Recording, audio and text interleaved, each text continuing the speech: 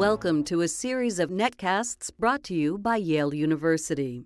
Hello, and welcome to another edition of Yale Health Guests. I'm Mike Goulet, Manager of Allied Health at Yale Health, and your host.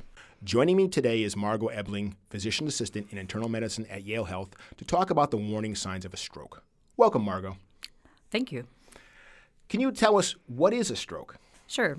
So a stroke occurs when blood flow is cut off to some part of the brain. And when that happens, the brain cells in that area become deprived of oxygen and start to die.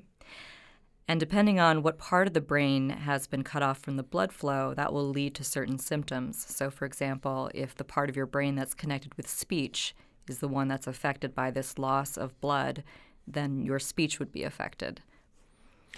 Are strokes something that happen gradually or suddenly? Strokes typically happen very suddenly.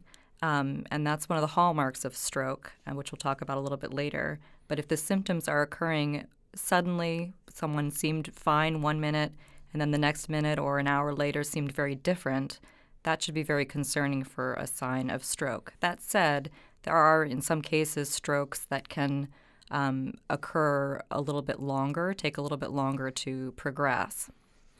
And what are the signs that someone's having a stroke? So some of the key signs of stroke are changes in speech. If someone starts to slur their speech, can't remember where they were in thought, seems very confused. Another sign is changes in the face, in that one side of the face may start to droop or look different from the other. So one eye is drooping, and then that can progress to the parts of the body. For example, the left arm is drooping or just the left leg. It's a kind of paralysis or weakness that usually occurs on one side of the body but not the other, and that's why it's so striking when you see it.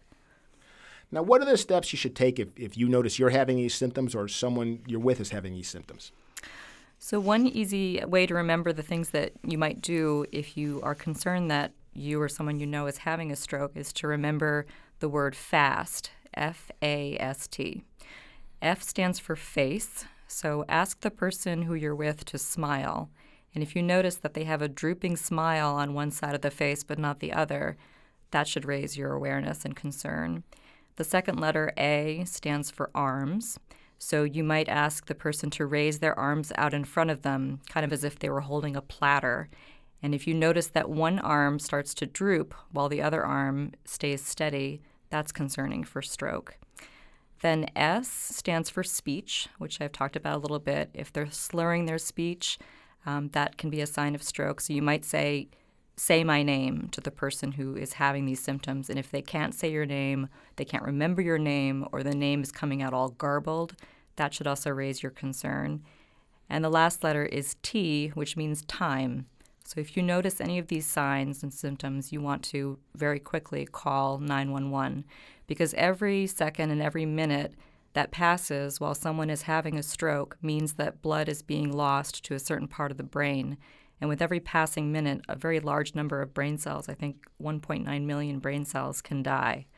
So this is why it's so important to recognize the signs of stroke very early and act fast to call 911, because the earlier you act and the faster that person gets help for their symptoms, the better the outcome.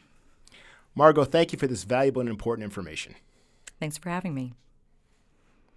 This has been a Yale University HealthCast, sponsored by Yale Health and the Office of Public Affairs. For more information on this and other health topics, visit our website, yalehealth.yale.edu.